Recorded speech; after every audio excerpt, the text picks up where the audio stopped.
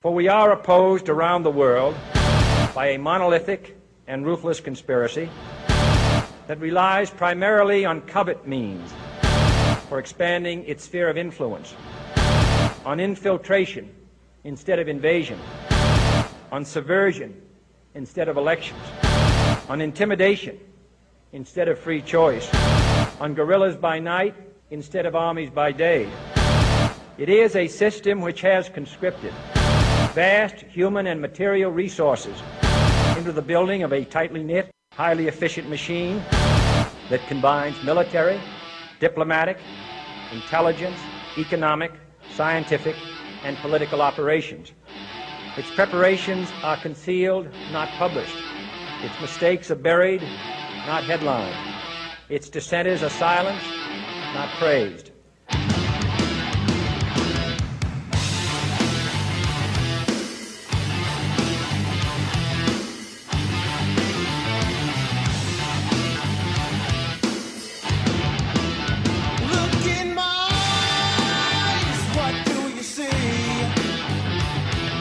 The cult of personality.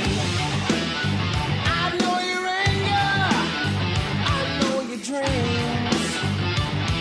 I've been anything you wanna be. Oh, I'm the cult of personality. Like Mussolini and Kennedy, I'm the cult of personality. The cult of personality. The cult of personality. Hey now, ladies and gentlemen, welcome to a brand new edition, a brand new week of Over the Line. And wow, what an exciting weekend it has been for the news cycle. And, everybody this morning wants to talk about the Super Bowl. How about the Super Bowl of politics in Virginia, the standoff between Democrats and themselves. I live for that kind of stuff. When Democrats have this infighting going on, that's my Super Bowl. That's what I love. I live for that stuff. We got a lot to talk about on that front because most of it popped off after our last episode last week, so we didn't get a chance to hit on it. But there's plenty to talk about, especially today. And I'm going to be honest with you. I'm sticking with my prediction that I made on Friday on Twitter. You may have seen it. That Governor Northam from Virginia will resign by the end of the day. By the end of today, he will resign. He won't have a choice. So we're going to talk about that. Super Bowl last night, it was... Here's the thing. The Super Bowl itself, the actual game aspect of it, I think it was boring for a lot of people, especially those that didn't have a dog in the fight. The NFL had recovered some of their ratings for two reasons. One is because the kneeling had mostly stopped, and we could quit talking about millionaire people that get paid millions of dollars to play a game. Protesting against police, okay? Protesting against police, which is what people had. The waters got muddied on why people were against the kneeling and the national anthem. Of course, it was disrespectful to the country, but the basis behind it was to protest police. The guy that started it, Colin Kaepernick, was very derogatory with his pigs dressed up in police uniform, socks, and all this kind of stuff. It's just... It wasn't good. Did not help the NFL whatsoever. And they knew that. And then Roger Goodell, who is probably the most awful decision maker of all time, was literally caught between a rock and a hard place where he couldn't wiggle his way out and give a win to both sides of this. He needed to give, or he felt like he needed to pander to his players, but he knew if he didn't pander to the fans that he would no longer be the commissioner of the NFL. And it'd be over with. And the NFL would crash and burn. Anyway, that stuff stopped. And so NFL started getting some of their ratings back. But another big part of why people were gravitating back towards the NFL was because there was a lot of offense going on this season. There was high-scoring games all throughout the season. People like that kind of stuff. People like to see a game that is 45-52 or whatever. You don't see that. You don't hardly ever see that in NFL because basically you've taken the best of the best football players and put them all in one league. So the obvious outcome of that is probably low-scoring competitive games. That wasn't the case this year, and it just it brought a lot of people back. They like it. They thought it was exciting. It was fun to watch the NFL once again. And then we get to the Super Bowl. And we're in the third quarter. And it's 3-3. And then it goes 10-3 with 7 minutes to go in the entire game. We're at the 7-minute mark in the fourth quarter before somebody scores a touchdown. And then the Patriots obviously kick a field goal and go up by 10, thus winning the game, blah, blah, blah, blah, blah. Congrats to the Patriots, first of all, but I hate the Patriots. I hate seeing them win. Tom Brady's got 6 Super Bowl rings, whatever. Who cares? One thing I did find odd, just again, on the sports side of it, is that the Patriots, and especially Tom Brady and Bill Belichick, seemed extra emotional about this win. More so than any other win that we've seen them garner, and I couldn't put my finger on why. Because Tom Brady came out before the game and said there's 0% chance I'm retiring no matter what the outcome of the game is. So that seems to be a thing where he's not going to retire. It's not like it's his last game, but maybe it is. But he says it wasn't. So that leaves you to ask the question, why so emotional? It's the 6th Super Bowl ring, the 6th Super Bowl, the 6th championship, which ties the longest running with the Pittsburgh Steelers, if I'm not mistaken. It's not like they broke the record, although I'm sure they will very soon. So I don't know. I don't know what the deal is. I'm sure we'll find out soon. But the Super Bowl was meh, especially if you're not a Patriots fan. And the commercials, which, a lot of us get excited about watching the Super Bowl commercials. I didn't really like any of the commercials either. The best one they had, which I did like, was the commercial where they had all of the old NFL guys in the award ceremony or whatever, and then they break out into basically a backyard football game type of deal. I thought that was pretty good. It was that was funny. The rest of them, I can't even really put my finger on one in particular that was like, that's kind of good. Except the Walmart pickup. The Walmart pickup commercial was okay. But it wasn't good. It was just okay. So commercials were lame, game was lame, and that's about it. That's about everything from the Super Bowl. What was funny is watching some of our beloved media outlets try to find anything and everything they could to make absurd claims that tie back to the Super Bowl. In particular, CNN, and I posted this on the Over the Line Facebook page. If you haven't added that, please go do so. CNN puts out a tweet that says, "Why are Adam Levine's nipples fine for air, but 2004's wardrobe malfunction made Janet Jackson a pariah for years? That's the question some fans are asking after the Super Bowl." CNN posted this, by the way. They're referring to the halftime show. Maroon 5, Adam Levine, the lead singer.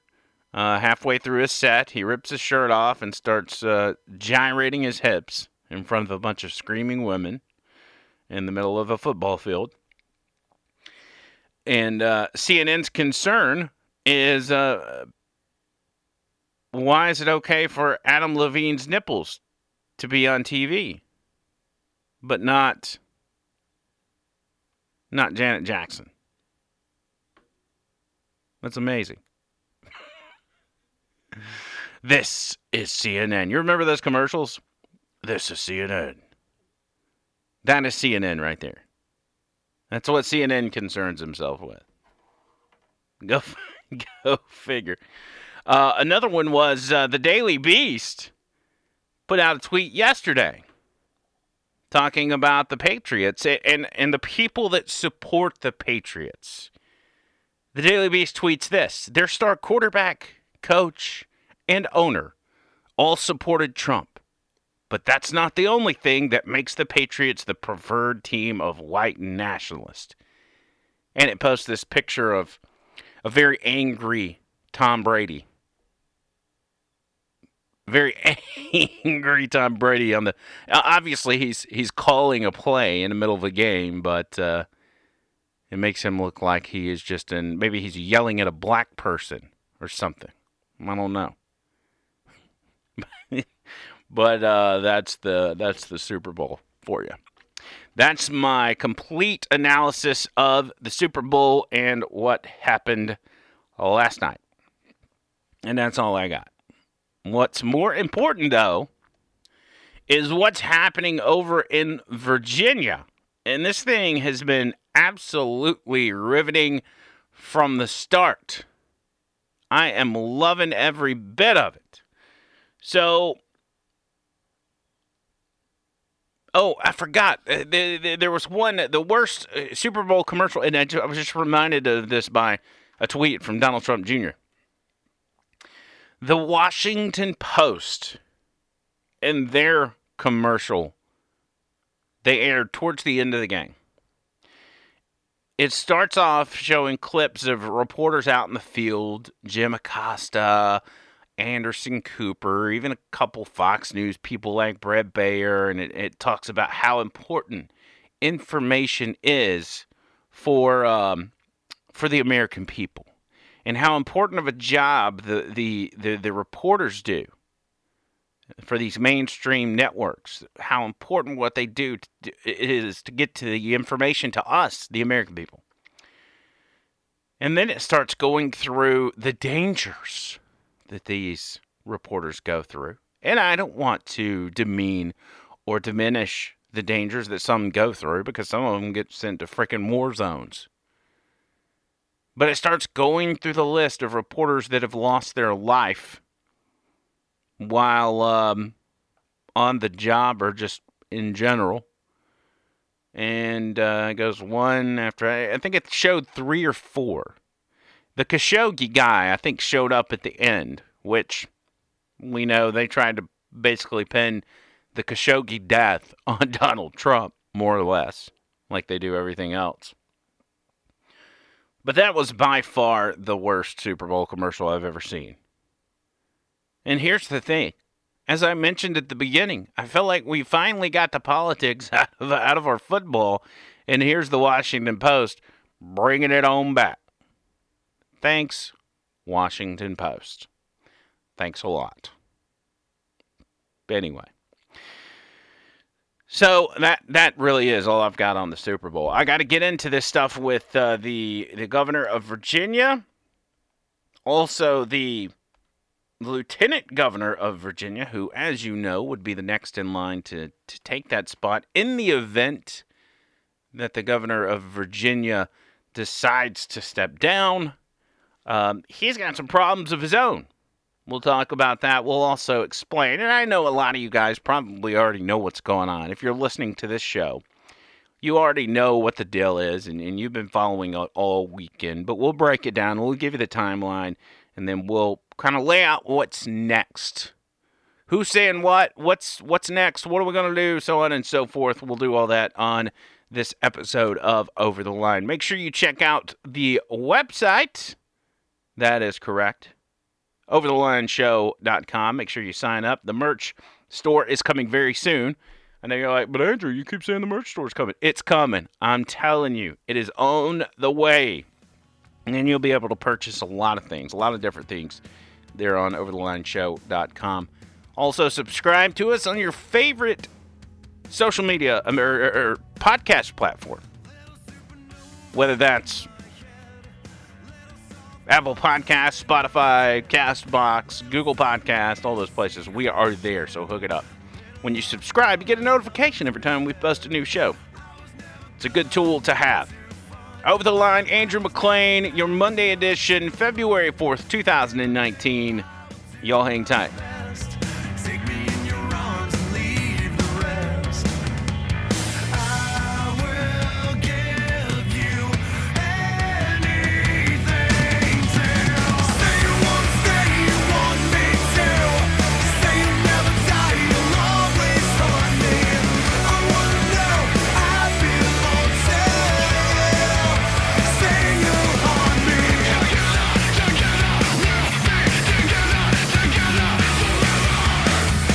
Little variations on my page, little doors open on my cage. Little time has come and gone so far. Little by little, look who you are. I can see the patterns on your face. I can see the miracles I trace. Symmetry and shadows I can't hide. I just wanna be right by your side.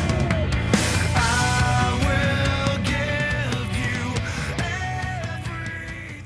The president of Mexico yesterday, or the ex-president, whatever, whoever, he said, we will not pay for the wall, even consider paying for the wall. So who's gonna pay for the wall? Who's gonna pay for the wall? Who's gonna pay for the, who's gonna pay for the, who's gonna pay for the wall? Who's gonna pay for the wall? Who's gonna pay for the wall? Who's gonna pay for the, who's gonna pay for the, who's gonna pay for the wall? So I get a call from one of the reporters yesterday, and they said, the president of Mexico said they will not, under any circumstances, pay for the wall. They said to me, what is your comment? I said, the wall just got 10 feet higher. It's true. It's true. So, who's gonna pay for the wall? Who's gonna pay for the wall? Who's gonna pay for the, who's gonna pay for the, who's gonna pay for the wall? Who's gonna pay for the wall? Who's gonna pay for the wall? Who's gonna pay for the, who's gonna pay for the, who's gonna pay for the wall?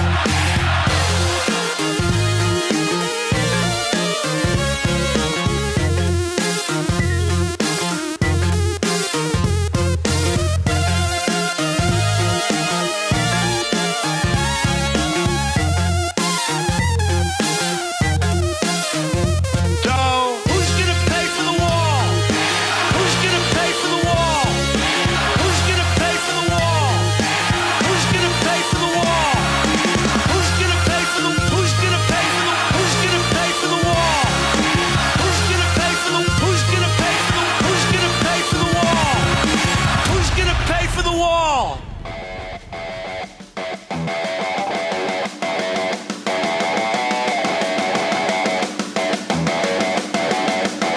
Watch me let the sky.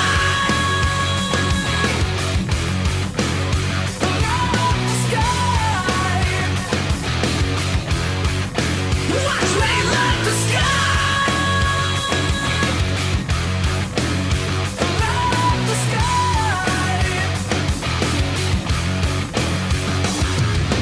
Hands held high, sweat dripping off me. Lighted softly, got these fakers trying to stop me. This ain't a hobby, it's a way of life, just like Holyfield and Tyson. Gloves on, fight night. Boom, here comes the hurricane. Monsoon switched up, came to redecorate the room. My ears are ringing from hearing the same sound. So what now? All of the walls just came down. I blaze a trail like the rays from tail light sound, shaking the ground like earthquakes and hail might. Someday I'll die, but not tonight. Excuse me while I light up the sky. Light up the sky.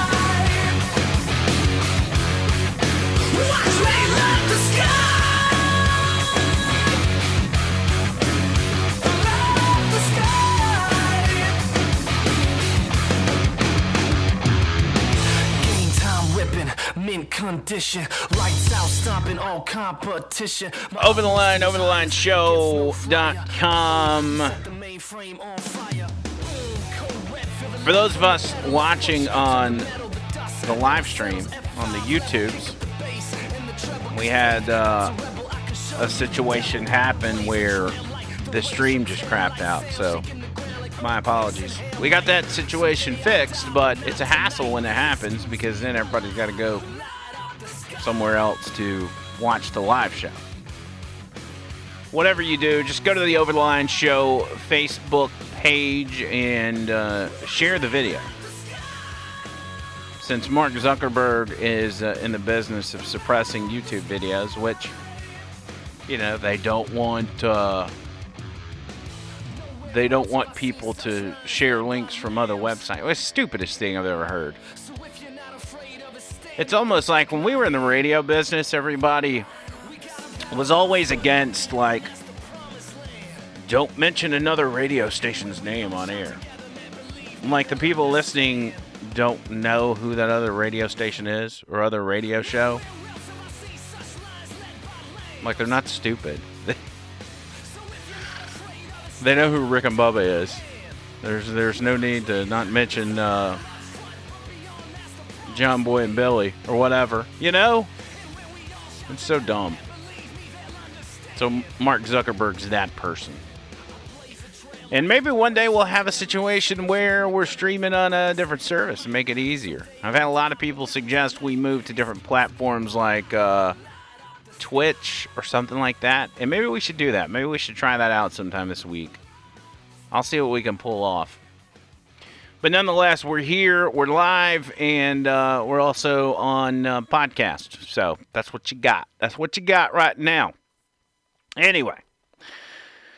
Again, OverTheLineShow.com. Make sure you sign up for the newsletter. And new people sign up for that newsletter every day. I don't know how many people we've got on there, but there's a lot. And for those of you that haven't signed up and you're like, I don't want to sign up for something that's going to, clutter my email, my inbox, don't worry. That's not going to happen. We are probably the only newsletter that sends no emails. Like, if we send you an email, it's just going to be pretty important. It's not to give you Andrew's talking points of the day.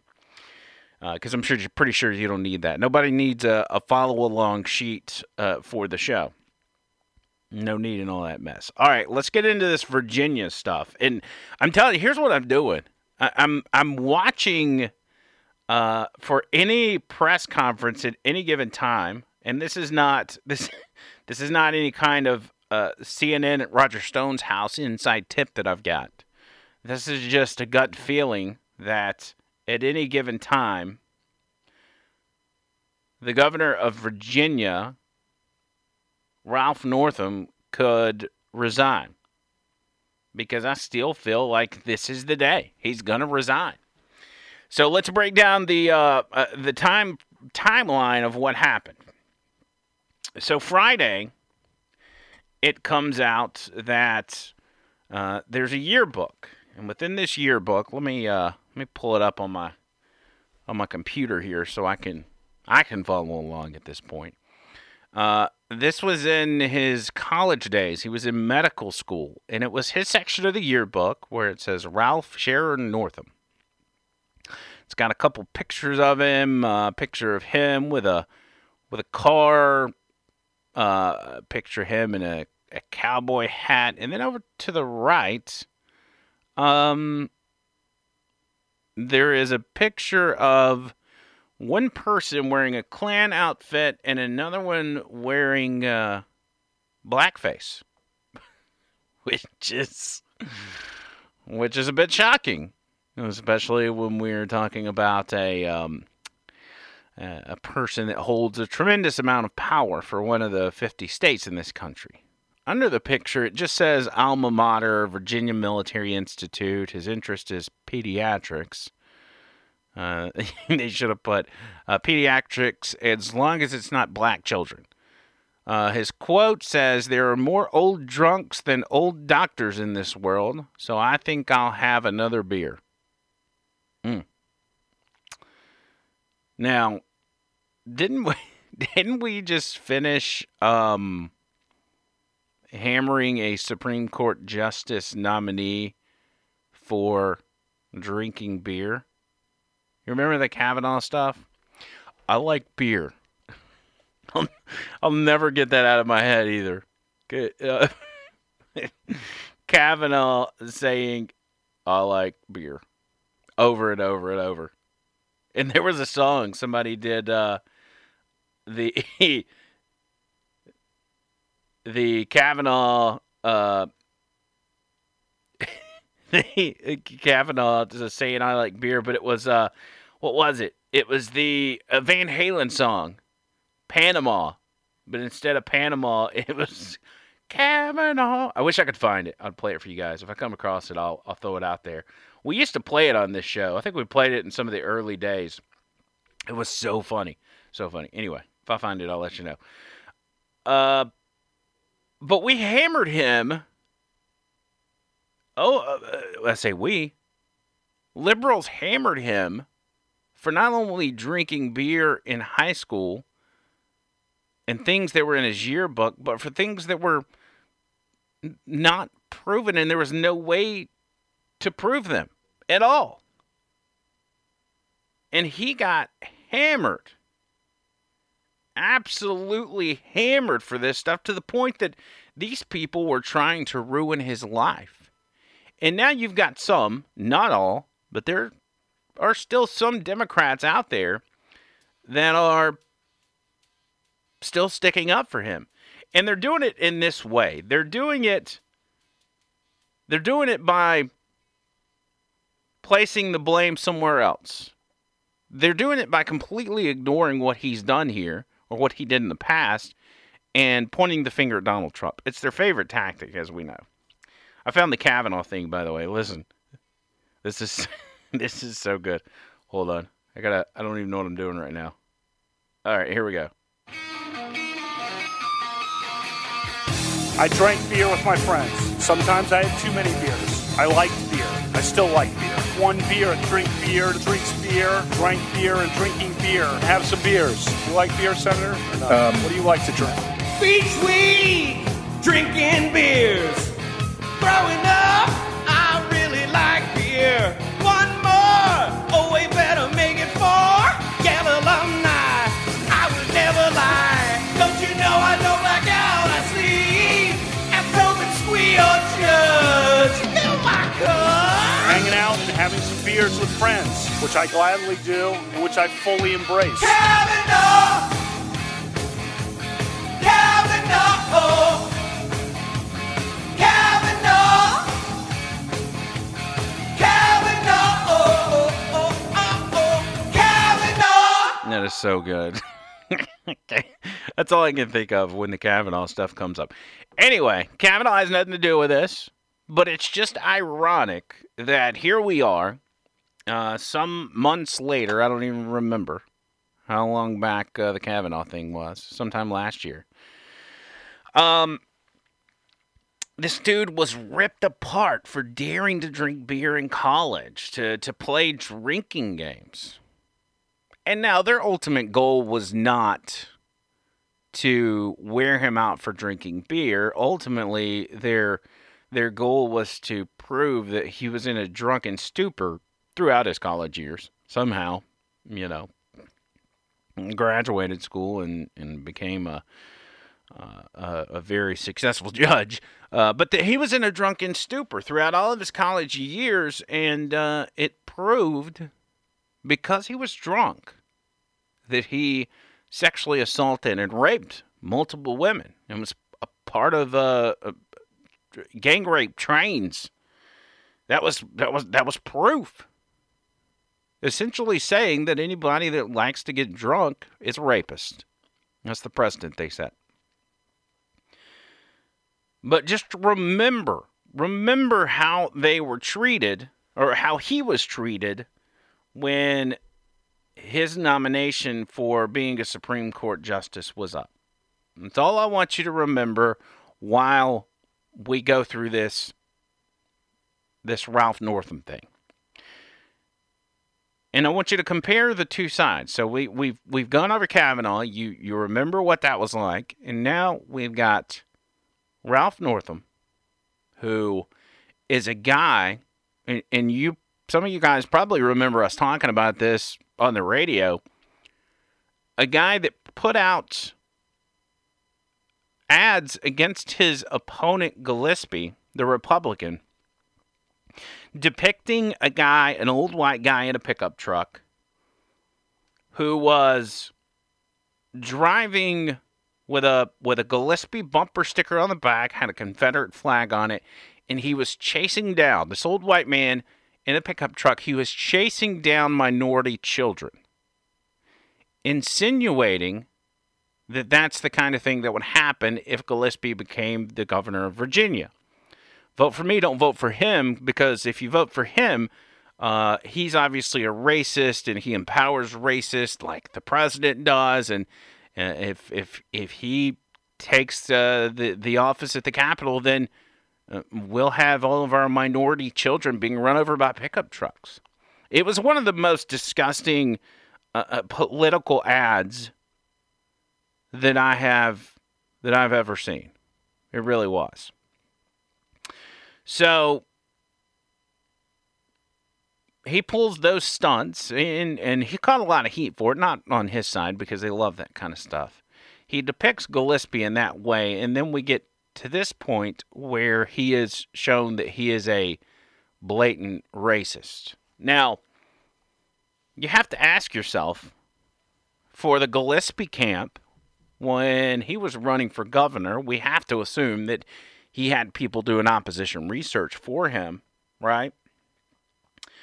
How did they miss this yearbook thing? How in the world did they not find this? Because it seems like, especially since yearbook stuff is in the back of everybody's mind, again, because of Kavanaugh stuff. But how did his opposition research team not even go through his college yearbook? Because it's obvious they didn't. That thing would have popped out at somebody. And they would have said, whoa, I think we might want to put this out to the people of Virginia. They may want to know the guy they will possibly elect is wearing blackface and or wearing a Klan outfit. It's kind of a big deal. No matter what the time frame is, it's kind of a big deal. Now, if Northam would have kept his mouth shut about the abortion stuff, because that's when all this started. Do you remember last week during the discussions about abortion and coming on the heels of the laws that New York has passed pertaining to abortion, there was a new legislation being introduced in Virginia to expand abortion to basically the time of birth, or actually right after birth. So post-birth abortions was being introduced. On the same day, the same legislature introduced another bill to actually save caterpillars. But that's just a side note. So that legislation gets introduced. It's defeated by one vote. It gets introduced. Ralph Northam goes on a local radio show, and he is asked about said bill.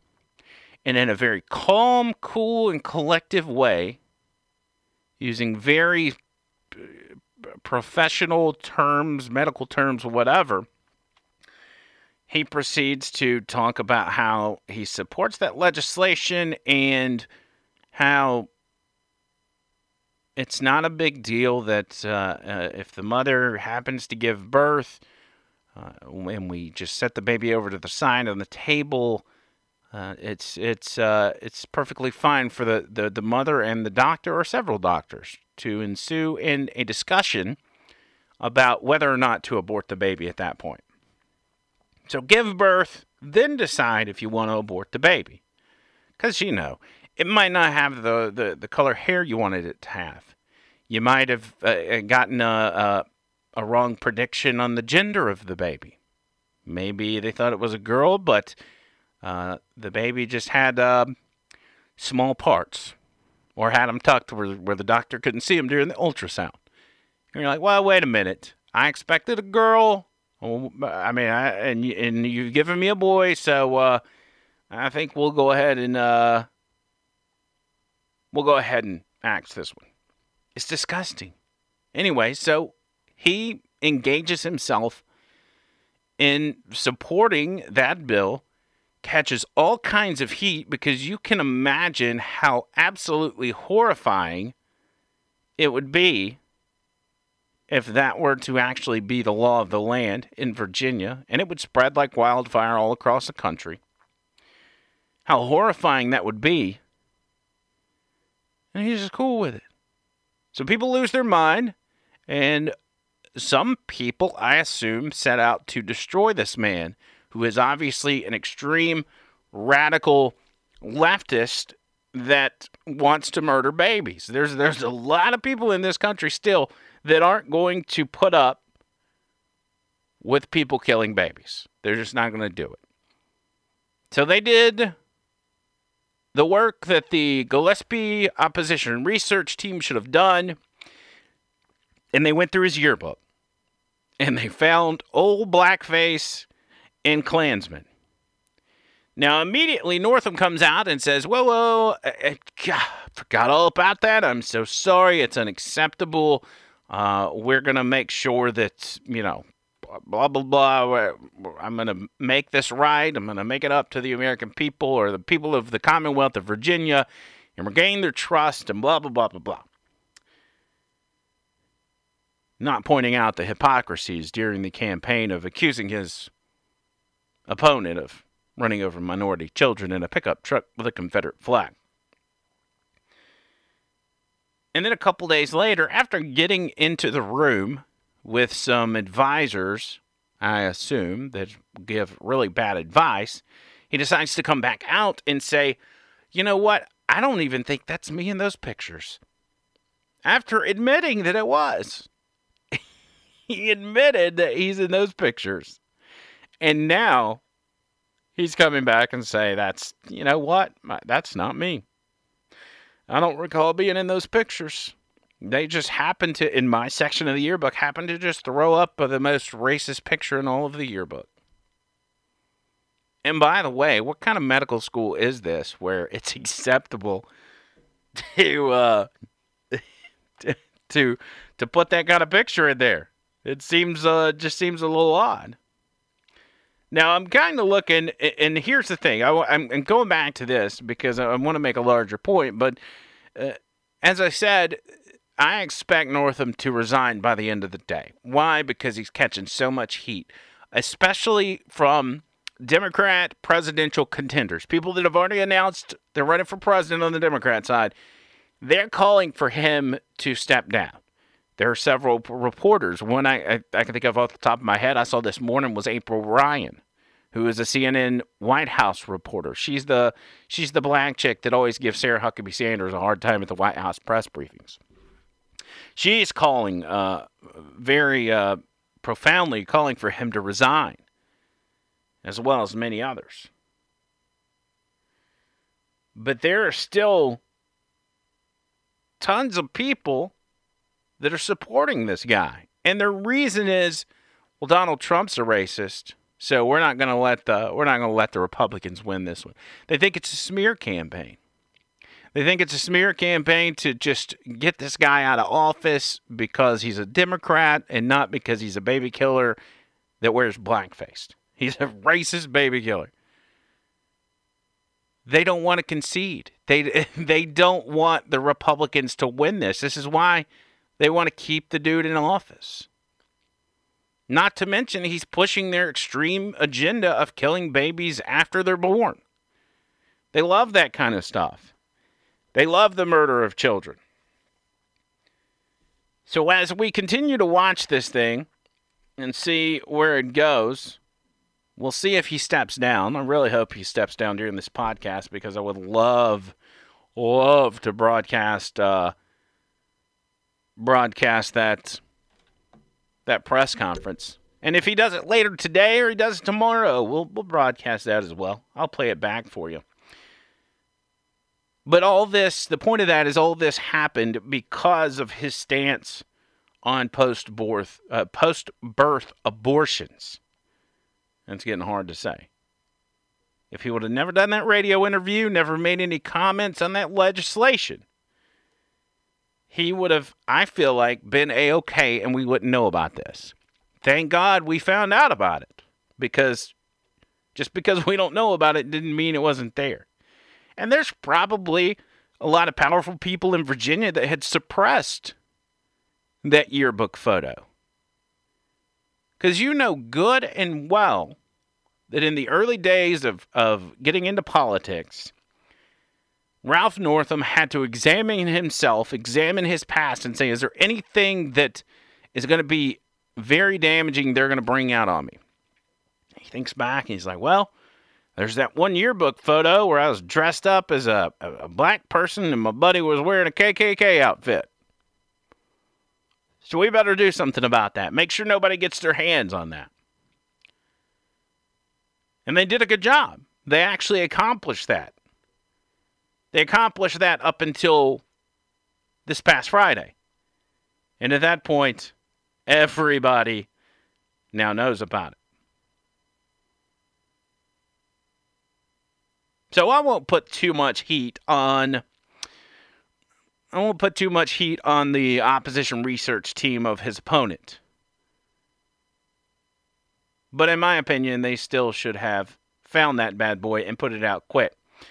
So we'll watch. We'll keep an eye out and see if he resigns. If he does, the lieutenant governor of Virginia would make the first African-American governor of the state, I believe, in history. I'll have to look at those stats, but when we get back, I'll kind of give you the rundown on this guy because I don't know that him taking the place of Northam is necessarily going to be a good thing for Virginia either. The state of Virginia is just in a mess all the way around. We'll get to it. overthelineshow.com. Back after this. Must be your skin, I'm sinking in. Must be for real, 'cause now I can feel.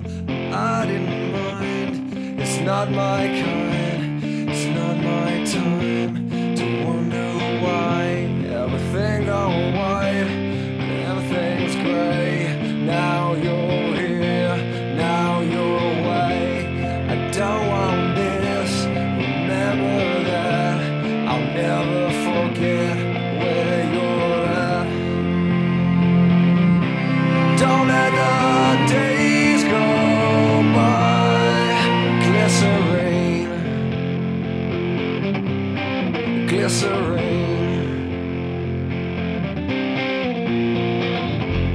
I'm never alone, I'm alone all the time. Are you at one, or do you lie? We live in a wheel where everyone steals. But when we rise, it's like strawberry fields. I treated you bad, you bruised my face. Couldn't love you more, you've got a beautiful taste.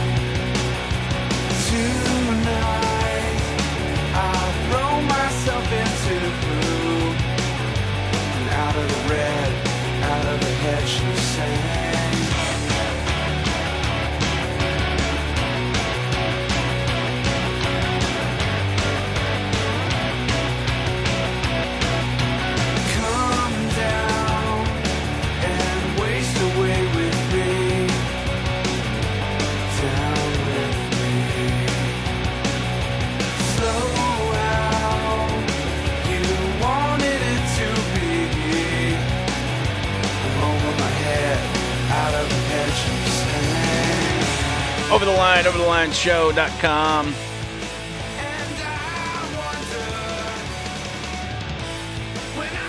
So going back to the Lieutenant Governor of Virginia, who, again, I think is going to be the first black governor of Virginia if Northam were to step down, he would automatically assume that position. As you know, that's how we here in Alabama got our governor, even though we reelected her this last time. And she's doing a fantastic job. Let me just say that. I have no qualms against Kay Ivey.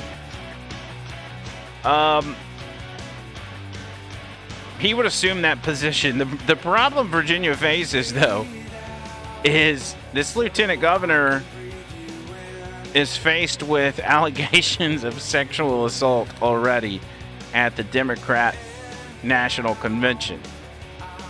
Apparently, he was at the DNC, and there's people alleging that he was assaulted them or sexually harassed them in some fashion.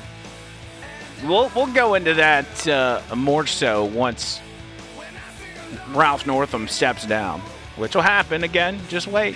Just hold your horses. It'll happen.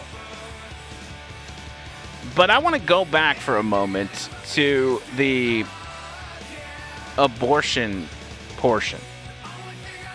You like that? The abortion portion.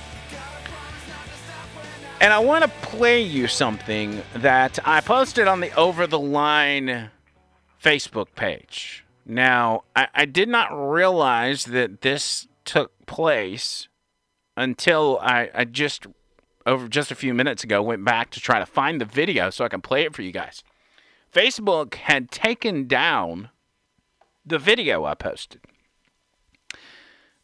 It was shared by numerous people. Plenty of people commented on it, and you may have seen it yourself. But it was a video of a doctor explaining to a congressional committee why he stopped doing abortions. Very powerful, powerful video. But I want to play that for you. And again, Facebook took this down. It was a YouTube page, a YouTube video. Was it? I don't remember if it was a YouTube video or if it was a straight Facebook video. I think it was a Facebook video that I had shared. Facebook has taken that video down because Facebook does not want to tolerate such hateful speech as people trying to defend the lives of children.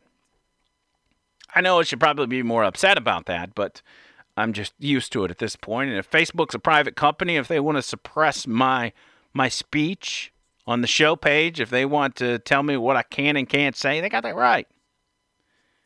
I also hope society gets tired of it and moves themselves over to a different platform, because people are trying to put these platforms together. Now, I know you're saying, well, Andrew, you're still on there. Well, yeah, but the rest of y'all are still on there. We got all good at the same time. Anyway, well, that's another discussion for another show, and we'll do that. But here is a video. This is Dr. Levatino, okay? And I don't know the backstory on Dr. Levatino, but this was a couple of years ago, I assume, because I remember it happening. Let me see. It was a year or two ago. And he's speaking to a congressional committee about abortion, and he's explaining how abortions are conducted and why he had decided to stop conducting said abortions. Here we go. This investigation of Planned Parenthood is based on false premises, one after another after another. It's time to stop wasting time, get on with meaningful work, and stop picking on women and trying to take their choice away. I yield back the balance of my time. The time of the gentleman has expired. We welcome our distinguished witnesses today. Do you and each of you swear that the testimony that you are about to give shall be the truth, the whole truth, and nothing but the truth, so help you God? And I'll now begin by introducing today's witnesses. The first witness is Dr.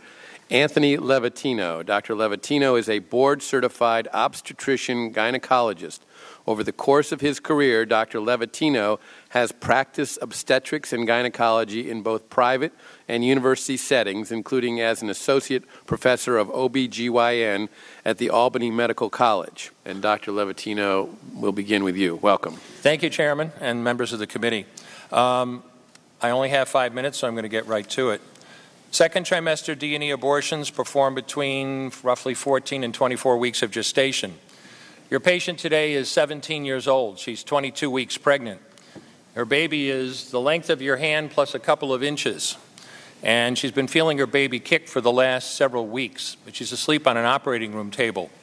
You walk into that operating room scrubbed and gowned, and after removing laminaria, you introduce a suction catheter into the uterus. This is a 14 French suction catheter. If she were 12 weeks pregnant or less, basically the width of your hand or smaller, you could basically do the entire procedure with this. But babies this big don't fit through catheters this size. After suctioning the amniotic fluid out from around the baby, you introduce an instrument called a Sofer clamp. It's about 13 inches long. It's made of stainless steel.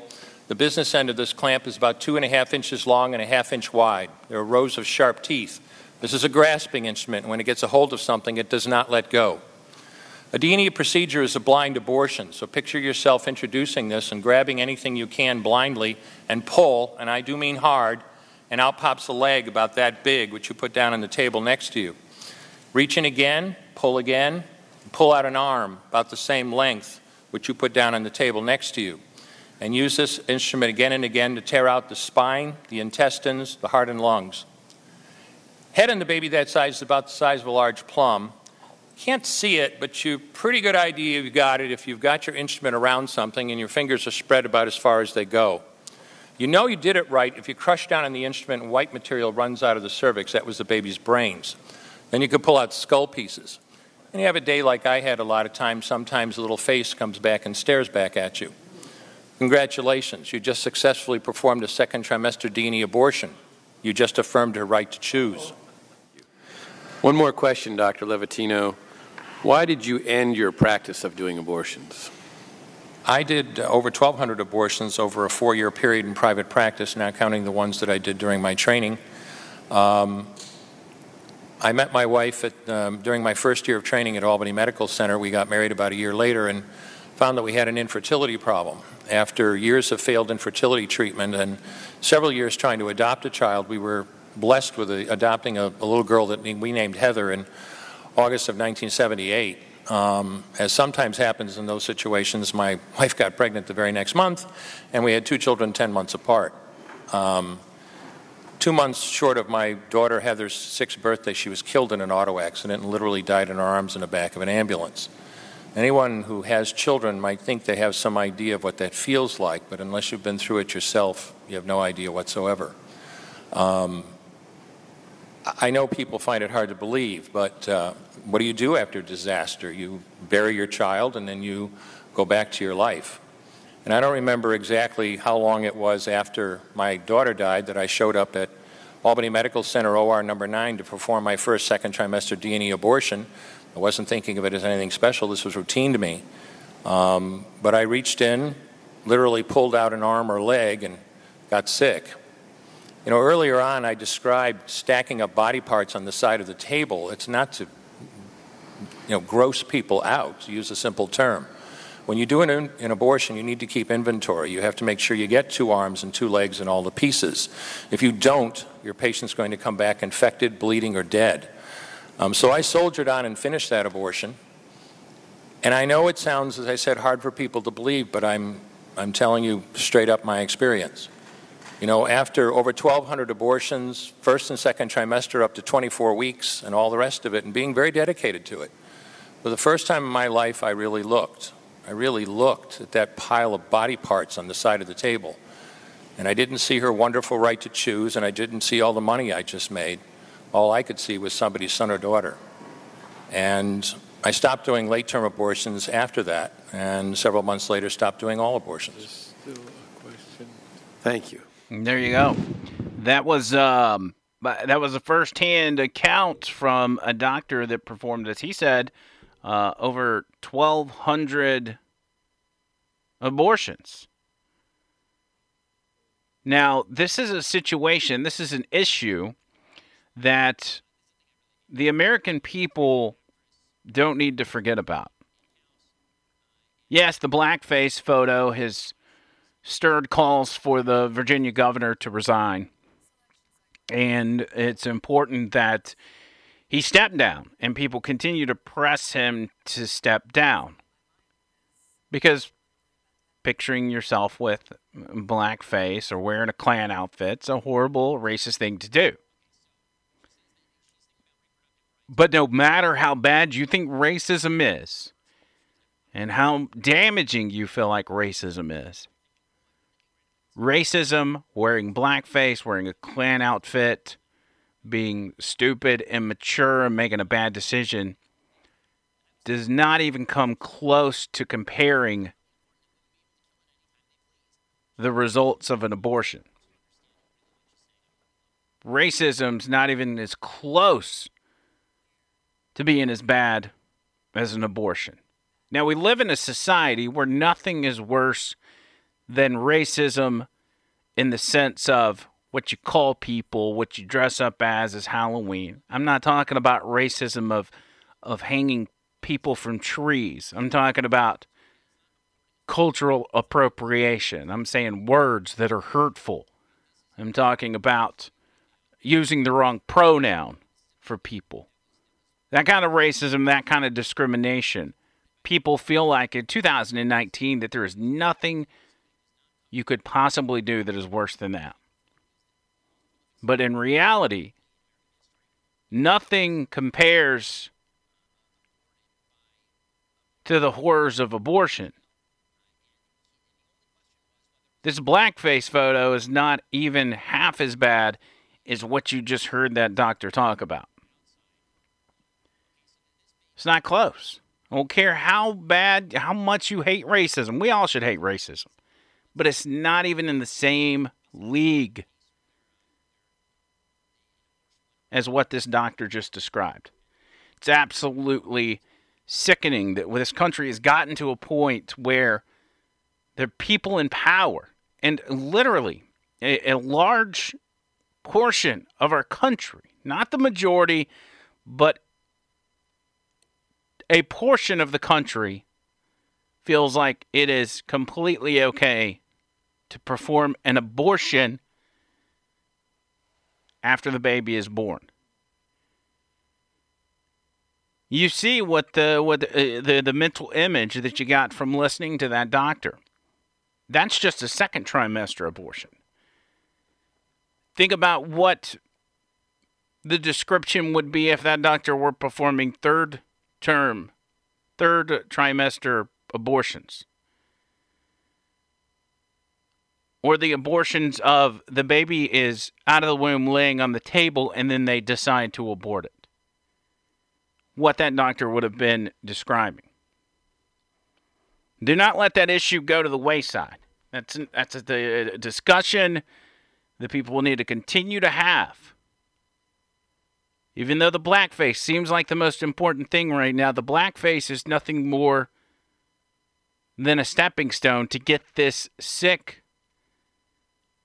leftist radical out of office in Virginia. The people of Virginia, they don't believe in this stuff. The people of Virginia are blue-collar coal mine workers that don't put up with that kind of nonsense. They don't put up with that kind of radical leftist agenda. They don't. But somehow they've elected a guy like this because he guilted them during the campaign into, if you vote for my opponent, that makes you a racist. The audacity of this baby killer telling people if they vote for Gillespie, if they vote for his opponent, they would be racist. All the while, he was sitting on, with knowledge of, a yearbook photo of him and somebody else wearing blackface in a Klan outfit. It's an absolute disgrace. It's the highest form of hypocrisy, and it once again exposes the deep-seated racism that flows through the Democrat Party. I've told you guys that for a long time. The Democrat Party is the party of racism. And they're not the party of racism over the past couple of years, or the past 10 years, or the past 20 years. They have been the party of racism from the beginning, before the Civil Rights era, back when good old Abe Lincoln of the Republican Party abolished slavery. The Democrats were the party of racism, the party of bigotry, the party of hatred. And the only thing they could do to cover that up, once they realize society is no longer going to accept that kind of thing, is to not rid themselves of the racism. It's just to cover it up. The racism never left the Democrat Party. It just got covered up. Covered up by a white sheet, you could say. It was covered up by pointing to the other side and saying, oh, those are the racist ones. And if you vote for them, you're aligning yourself with racist. The Democrat Party, the party of racism, the party of murder, the party of killing babies. That's what these guys stand for. OverTheLineShow.com. Make sure you check that out. OverTheLineShow.com. I want to play you this real quick, and I just came across it a moment ago. Let me see if I can find it. Also, we got big State of the Union speech coming up tomorrow. You don't want to miss that. That'll happen tomorrow night, so we'll kind of preview it for you a little bit on tomorrow's show. But with the racism and the murdering of babies, I've been watching the reaction of the left, and I somehow I missed this one. But Howard Dean is on a panel yesterday with Brian Stelter, whatever his name is, the guy from Reliable Sources. CNN's actually got a show called Reliable Sources, which should bother each and every one of us. He's got a panel of 3 other people on there, one of which is Howard Dean. And Howard Dean epitomizes in such an eloquent way what the Democrats that are not calling for Northam to step down, what their argument is. The reason that they get a pass from calling for his resignation. Just take a listen to this. And we're joined by Jackie Kucinich, a CNN political analyst and Washington bureau chief of the Daily Beast, as well as Howard Dean, the former governor of Vermont who ran for president in 2004. Governor Dean, since you've been in this position as a governor of a state and you were the chair of the DNC, what is your position? What should Northam do? Well, first of all, I've never been in this position. I was governor, but as I a didn't have governor of like a state, I apologize. Yes. Look, that's okay. I don't know Ralph Northam. I believe he's a decent person, but I think he has to resign. I don't see he just can't be effective as a governor after something like this. And the interesting thing about this is there's some parallels between this and Al Franken, who's a very decent, smart senator. The ground is shifted under people's feet. People are not going to put up with this kind of stuff anymore. And so maybe they would have put up with it in the past, but they're not going to put up with it now. I noticed you retweeted Obama-era healthcare administrator Andy Slavitt. He wrote this on Twitter. He said, if you've worn blackface or you've repeatedly said President Obama was born in Africa, you should resign. The point here is clear. It's a remark about President Trump's own racist history. Right. Do you see a double standard at play, Howard? Oh, sure there is. They're on the Republicans. I mean, they have no morals at all. I mean, the Republicans are happy to ask Ralph Northam to resign. They have a much worse guy who's heading their party. It's ridiculous. I mean, this is very similar to the Kavanaugh. This is very similar to the Kavanaugh appointment, who got appointed with nothing but Republican votes. They don't care about this kind of stuff because their base doesn't care about this kind of stuff. I think if there was a photo of Kavanaugh looking like this, it would have been different. But I'll leave that at that. It might have been. Might have been. Jackie, the obvious question here. So here it is. Here's Howard Dean, who, as you just heard, he did call for Northam to step down. And just look at the, forget Howard Dean, just look at the entire discussion between the two. Starts off, it's bad, Northam should step down, blah, blah, blah, blah, blah. But let's talk about the real issue here. And that is that Republicans are way more guilty of this stuff than Democrats ever were, that Ralph Northam was. And really, the same exact thing happened with Kavanaugh, and he got appointed because Republicans don't care about this stuff. Each and every one of us know, and I think Democrats know deep down in their heart, know good and well that if a Republican were to be busted wearing blackface in a high school or a college yearbook, that it would not only put them in a position to resign immediately, they wouldn't have time to come out and say, I don't know if that's me or not, I better check. They would resign immediately, and they would be cast from society. There would be nobody making excuses for this guy. I mean, of course, you would have average Americans. Some would make excuses, I'm sure. But when you're talking about people that are directly affiliated with the party like Howard Dean, nobody would be making excuses. Everybody would be distancing themselves from that person. But the Democrats, for some reason, they don't have to do that. They don't feel that they have to do that. Why? Because of that deep-seated racism that they have within them, that they have within their party. The racism is still there from years and years and years of open racism. They used to be openly racist. Now they hide it, but it's still there. It hasn't gone away. So it's okay for them to, in a roundabout way, defend these people. Because when they look at it, they think, what's the big deal? What's the big deal? We're not racist. Remember, it's the other guys that's racist. So the fact that he wore blackface is not doesn't count. Donald Trump is a racist. Kavanaugh, he likes beer, so he's a racist.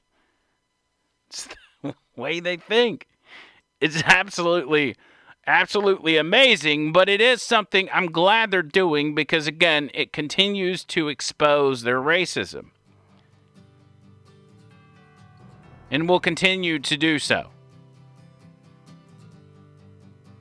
Abortion, racism, baby killing, wearing blackface, whatever it is, the Democrats are all about it.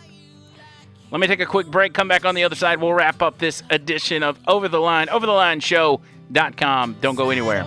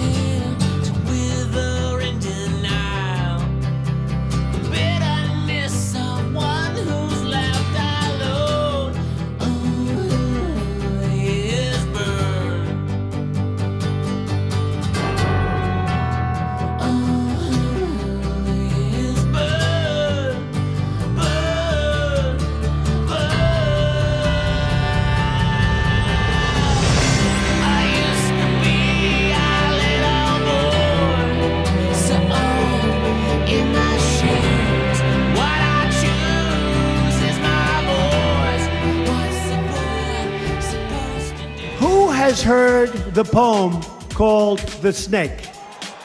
So I have it. Does anybody want to hear it again? You sure? Are you sure?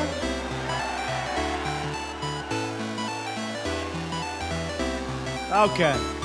So let's dedicate this to General Kelly, the Border Patrol, and the ICE agents for doing such an incredible job. This was written by Al Wilson a long time ago. And I thought of it having to do with our borders and people coming in. And we know what we're going to have. We're going to have problems. We have to very, very carefully vet. We have to be smart. We have to be vigilant. So here it is, The Snake. We need to build a wall. We need to build a wall. We need to build a big, beautiful wall. We need to build a wall. We need to build a wall. We need to build a big, beautiful wall. We need to build a wall. We need to build a wall. We need to build a big, beautiful wall. We need to build a wall. We need to build a wall. We need to build a big, beautiful wall. On her way to work one morning, down the path along the lake, a tender-hearted woman saw a poor, half-frozen snake. His pretty-colored skin had been all frosted with the dew. Poor thing, she cried, I'll take you in, and I'll take care of you. The border. We need to build a wall. We need to build a wall. We need to build a big, beautiful wall. We need to build a wall. We need to build a wall. We need to build a big, beautiful wall. We need to build a wall. We need to build a wall. We need to build a big, beautiful wall. We need to build a wall. We need to build a wall. We need to build a big, beautiful wall. But if I hadn't brought you in by now, oh heavens, you would have died. She stroked his pretty skin again and kissed him and held him tight. But instead of saying thank you, that snake gave her a vicious bite.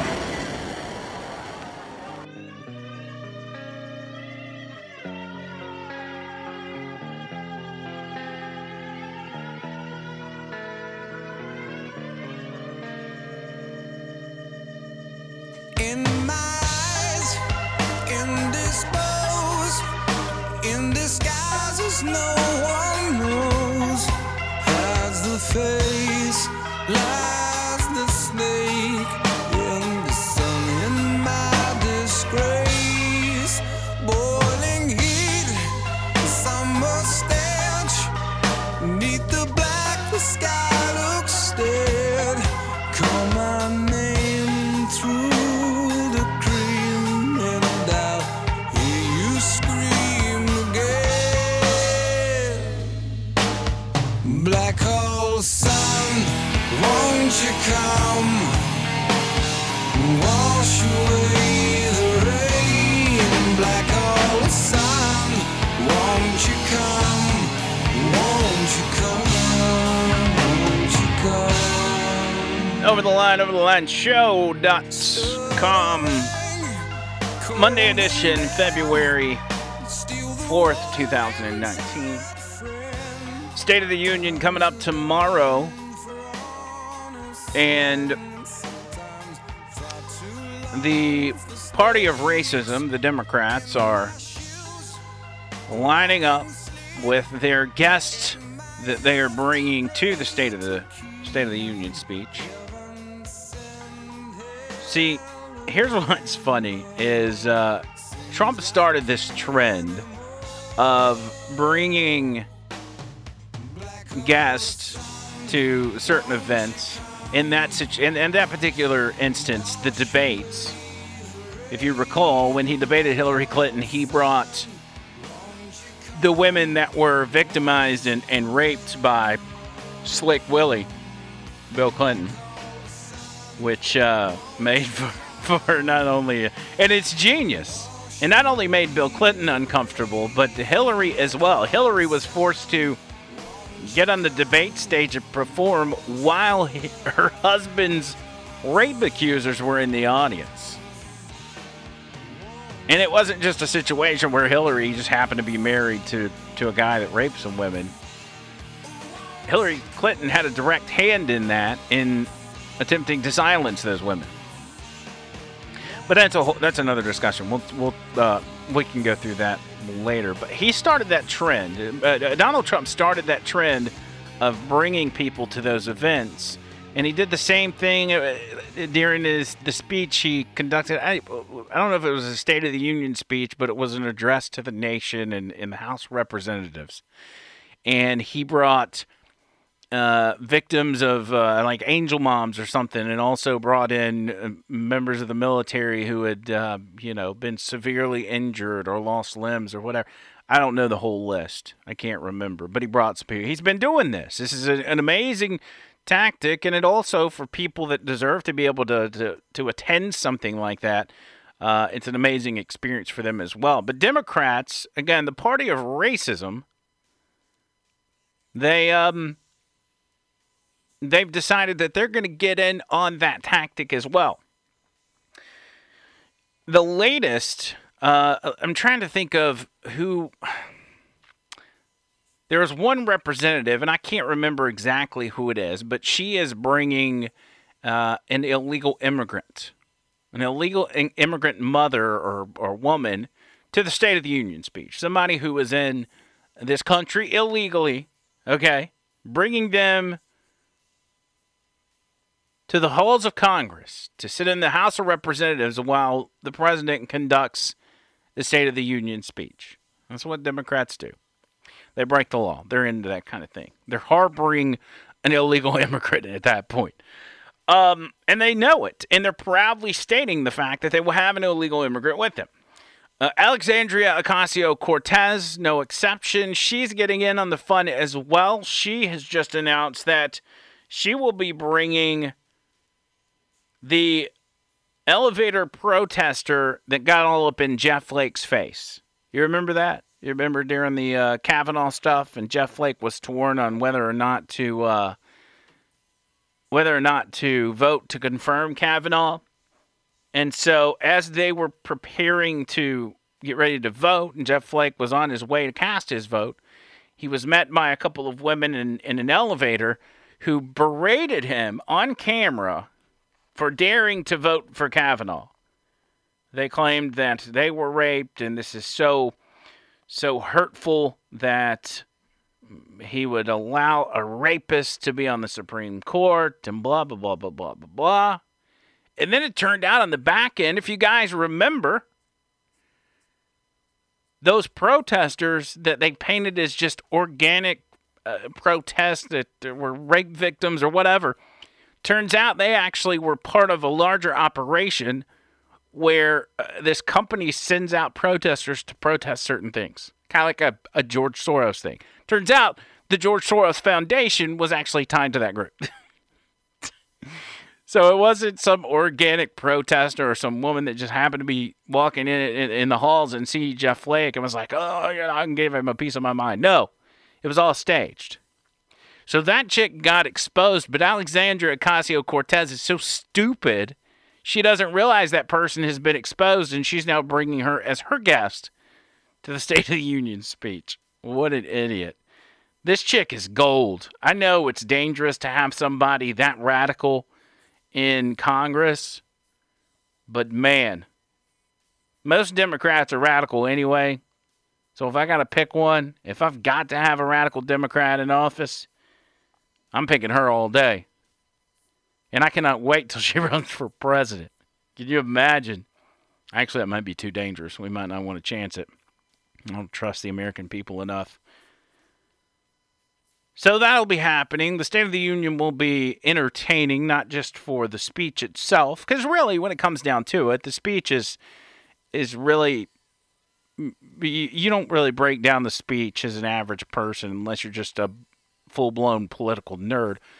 But the circus surrounding the State of the Union speech will be what is must-see TV. So we'll have to... We'll be watching it, of course, and we'll break down the best of on Wednesday when we do the podcast here. But that's it. So we'll see what happens. Just kind of breezing through some of the other headlines before we get out of here. Most of the talk is about the Super Bowl, which is kind of sad, and I hope that dies off because we need to make sure that this... Ralph Northam stays at the forefront of the discussion. which on the news channels, he is. Democrats want to hide it. Republicans want him to step down, so on and so forth. But he needs to step down. And again, I'm going to stick with my prediction that he will be stepping down today. There's too much heat from too many people, especially on the Democrat side. Like I said, the Democrats that are now running for president, they've been forced to come out. They've been forced to come out and denounce him and ask him to step down as well, because they've got a lot on the line. They're running for president. They don't have a choice. So they're not in the business of defending this guy, even though if they weren't running for president, I firmly believe that they'd probably stick by his side and say this is a hit job by Republicans. But another part is, and I never got to this, so I want to tell you real quick, is the lieutenant governor who is accused of sexual assault. Lieutenant Governor of Virginia, Justin Fairfax, who would be, if Northam steps down, he would assume office and he would be the first African-American governor in the history of Virginia, I believe. He has sexual assault allegations on his plate. Now, an allegation is just an allegation. We know that. But you don't hear anybody talking about this. Think about when there are sexual assault allegations against Republicans. It's wall-to-wall news coverage. Here, you've got this guy who, a black man taking the place of a white guy that wore blackface, is probably a nice storyline to have. The problem is now he's being accused of sexually assaulting people. Here's a statement, part of a statement that his office released. Lieutenant Governor Fairfax has an outstanding and well-earned reputation for treating people with dignity and respect. He has never assaulted anyone ever in any way, shape, or form. Now, this allegation was first posted by Big League Politics, which is the same blog that published the yearbook photo showing Northam in blackface. And I got to talk about that website in a moment because there's more kind of breaking news on what the media is doing on that front. The blog in the post that prompted the denial from Fairfax claimed that a fellow at Stanford University said a man sexually assaulted her at the 2004 Democrat National Convention in Boston, Massachusetts. The post from the reported accuser said, "Imagine you were sexually assaulted during the DNC convention in Boston in 2004 by a campaign staffer. You spend the next 13 years trying to forget it ever happened until one day you find out he's the Democratic candidate for statewide office in a state some 3,000 miles away. And when he wins that election in November of 2017, then, by strange, horrible luck, it seems increasingly likely that he'll get a very big promotion." And they go on and talk about how it all happened, according to this accuser. Again, it's just according to the accuser. But now, with Big League Politics, the website that published that thing about the lieutenant governor, they're the same ones that published, as I said, the blackface photo for Northam.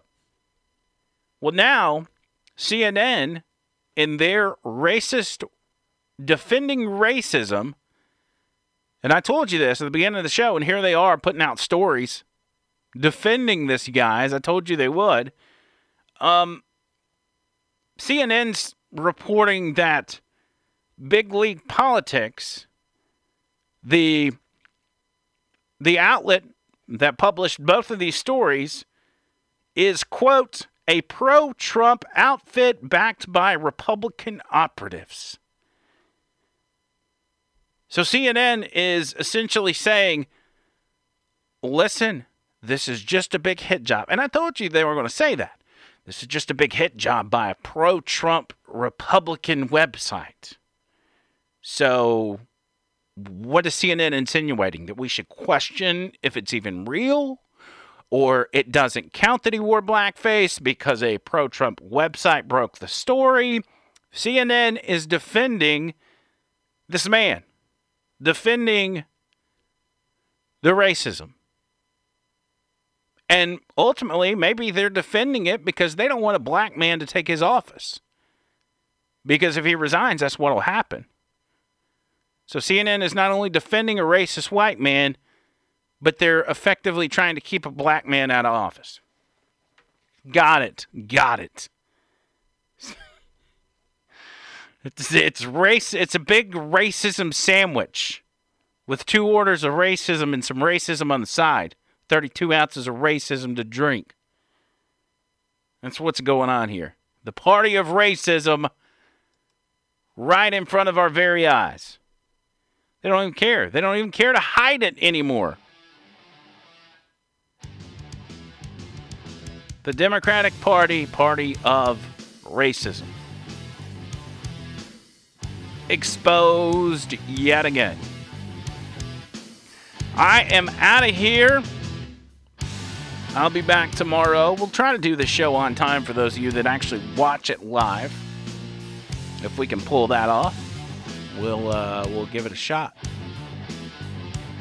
Plenty to talk about tomorrow, I'm sure. Also, if anything breaks, if you'll keep up with the Over the Line Facebook page, we'll make sure and post any breaking news that you need to hear about, you need to see, whatever. And I may even throw a Facebook Live video out there for you if need be. Just make sure you like the page, follow the page, whatever. Also, subscribe to this YouTube channel.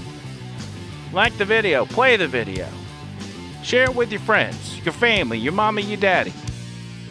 And your big fat granny with a hole in her panties. I'm just kidding. I'm sure your granny's a nice lady. Also, don't forget, yesterday, if you missed it, my dear friend Homeless Mike came to the studio and we conducted the Death Nut Challenge. Something I've talked about doing for a while. We finally did it. The hottest peanuts on the planet. It's pretty entertaining. So you can watch it on this channel.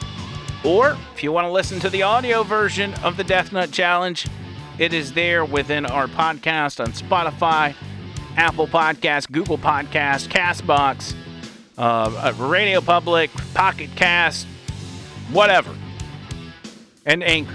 Don't forget about Anchor. We're out of here. Back tomorrow with a brand new episode. Y'all have a fantastic day. And until next time, see you, cuz.